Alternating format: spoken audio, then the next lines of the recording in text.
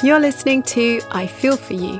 I'm Dion, writer, yoga, movement, meditation teacher, amongst other things. But right now, I am focusing on doing my very best to be very human, being in the moment. So I'm recording this little intro for you on Thursday, the 21st of May. And wherever you are in the world, I really hope that you are safe and nourished as much as can be. I hope that you and your loved ones are well, and if not, I really hope that you feel better soon. So there's so much I could say here, but I'm going to instead just give you a little background to the episode that's ahead. During this time, by this time, I'm referring to lockdown, I suppose. I've been regularly documenting and recording, and I'm not sure what I'm going to do with that yet. I've kind of just pressed the pause button on the podcast because I'm so aware that there is a lot going on for so many people. However, I went out for my first proper walk for the first time since I'd been self-isolating. And that was last week, Friday, the 15th of May.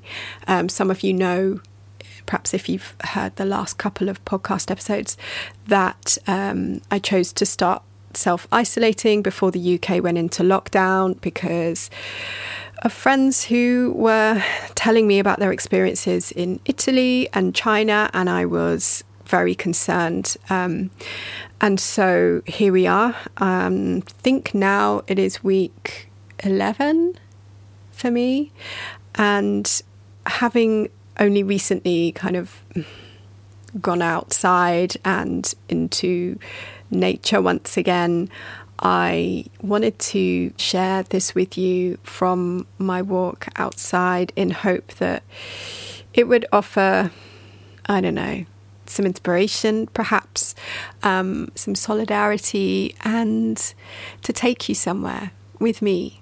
Even though we can't necessarily be together, we can still connect. So I really hope that you enjoy this episode. I would love to know what you think. I'd also love to hear from you. I do have an answering machine, or like a voicemail box. So if you feel like leaving me an audio message, I would love to hear from you. There's a link in the show notes. You can find them over at ifeelforyoupodcast.com or my site dion.space/podcast. This is episode 65. And before we hop into the show, I guess I should tell you real quick about a free offering that I've made for you. It's 30 days of yoga. It's totally free, and it's basically me curating a kind of daily treat, a daily yoga, movement, meditation treat from my archives, and also some new videos on different themes that take you through a month. You don't have to start at the beginning of the month. You can start at any time. There's no one who's going to tell you off, but I will be checking in with you and be in solidarity with you, hopefully pepping you up with some mini storytime moments, some treats, and just some offerings for you to hopefully feel better. So if that's something that sounds useful for you at this time, if you think it could be inspiring and helpful for you, maybe a deepening of your practice, maybe just a way to explore some new ideas, maybe to revisit some old ones, maybe just to hear a different perspective on this whole yoga movement meditation practice thing, head over to my site dion.space/30, that's 30 days, /30 days. So that's it. We're going to head over to the park. Yes, it's an outdoor episode, and I hope you enjoy the show. Thank you so much for sticking around, and do take care of yourself. Thinking of you. This is day 1 of week 10 in lockdown, but actually outside on a walk to Dyke Road Park. There is a little kind of, not quite a maze, but almost a maze, which is making me feel deeply nostalgic for this very kind of twee English country garden and fantasy. I think was planted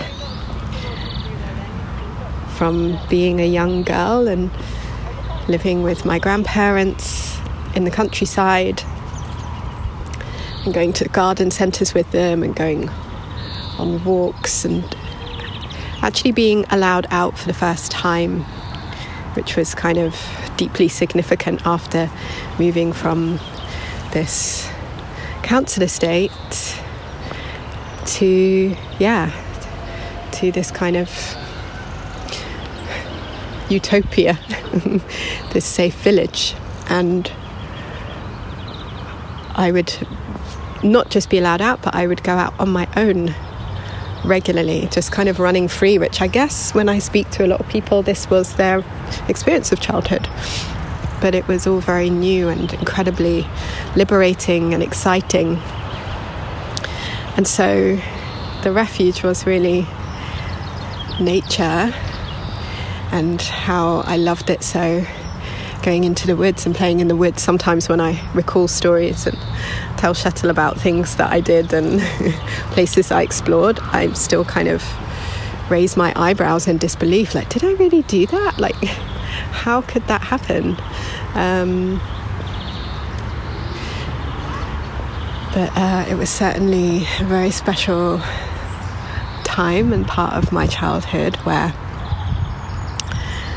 I touched this feeling of freedom, which I think is what has been so important to me, and probably what I'm still chasing now, age 40. So when I come to these places, I often think about my 6-year-old self, younger me, that inner child, if you like, that's within all of us. Some of us are estranged, some of us have complicated relationships. I know I did for a really long time. I'm working on it. But yeah, coming to these sorts of places is very healing. You can probably hear the birds. And although we're by a road, of course, there's something very tranquil and easeful and calming about just being in these nooks of hedges, like a maze, as I said, and there's kind of mini enclaves, mini gardens with all different kinds of plants. It's really beautiful, actually. I'm going to try and take some video and pictures so you can experience that too. There's a little bee going about its business, but yeah, I wanted to log this and kind of bring you with me to this special place, this safe place, because maybe you don't have a place like this near where you are, or have a kind of attachment to, I don't know, a memory or a feeling as a reference point to create that safe space for yourself. However, what has often helped me when I haven't lived near a place I can get to, or, you know, during this lockdown when I was indoors for weeks and really missing nature and just being able to even go outside the house and just feel, you know, the sun on my skin and so on. Maybe that speaks to you right now, or maybe there's a situation where, you're just not nearby a place that feels free or easeful or restful. And this probably sounds really naff, I don't know, but it definitely helped me in those times where I couldn't get outside, and that was going to reference points. I know I've spoken about William Bloom before, probably over the last 10 years. You've probably been to workshops maybe with me where I've spoken about it, or maybe I've mentioned him in a podcast. He has a book called The Endorphin Effect, which I find and have always found really fascinating and really helpful. And basically the kind of long and short of it is we can create endorphins which help us to, I don't want to get too deep into this, but we have cortisol, right, this stress hormone, which is helpful and necessary. It helps us kind of wake up in the morning and get going. That's often why so many of us, me included, drink coffee in the morning to kind of get that boost, that get up and go, so to speak. We need cortisol. It's not a bad thing. However, if we have an excess of cortisol, it can start to lead to chronic health issues and just be detrimental to our health and well-being in general. And endorphins help us to reduce cortisol. Like, there is a very interesting relationship. I'll let you kind of go and reference this particular book, The Endorphin Effect, for that, and I'll stop talking about it because I know I talk about it a lot. That was a little prompt from a lorry to just get on with it, get back to this safe space. Social distancing in parks. But yeah, I don't know if it's helpful, but certainly using images or video or even like your imagination to transport you to a place that helps you to feel ease, safety, freedom, and so on. Perhaps you've never experienced that before in your life. As I said, maybe you don't have a reference point for it, but you can create that. Octavia, yes. Octavia reminds us of that we get to create our own futures. Don't know if she actually said that, but I said it, so you can quote me on that. We can imagine our new futures, and by doing that we are creating them, right? Creating what we want to see. So take it or leave it. Maybe make a vision board. You could do that digitally. If you've got things lying around, you could cut them up and make a physical vision board. You could do what I've been doing a lot of late, and that's going onto YouTube and looking for live streams of places. Like, I look at a lot of like animal rescue centres, like farms, to rehabilitate animals that have been badly treated or whatever, and like letting them run free. So there's like sheep, there we go, there's the plural, sheep and cows. There's all kinds of amazing stuff you can find on the internet. Someone actually commented on an Instagram post of mine yesterday who said they're looking at the aurora. I never know how to say this. Auroras Borealis. I don't know if that's how you say it. That was good.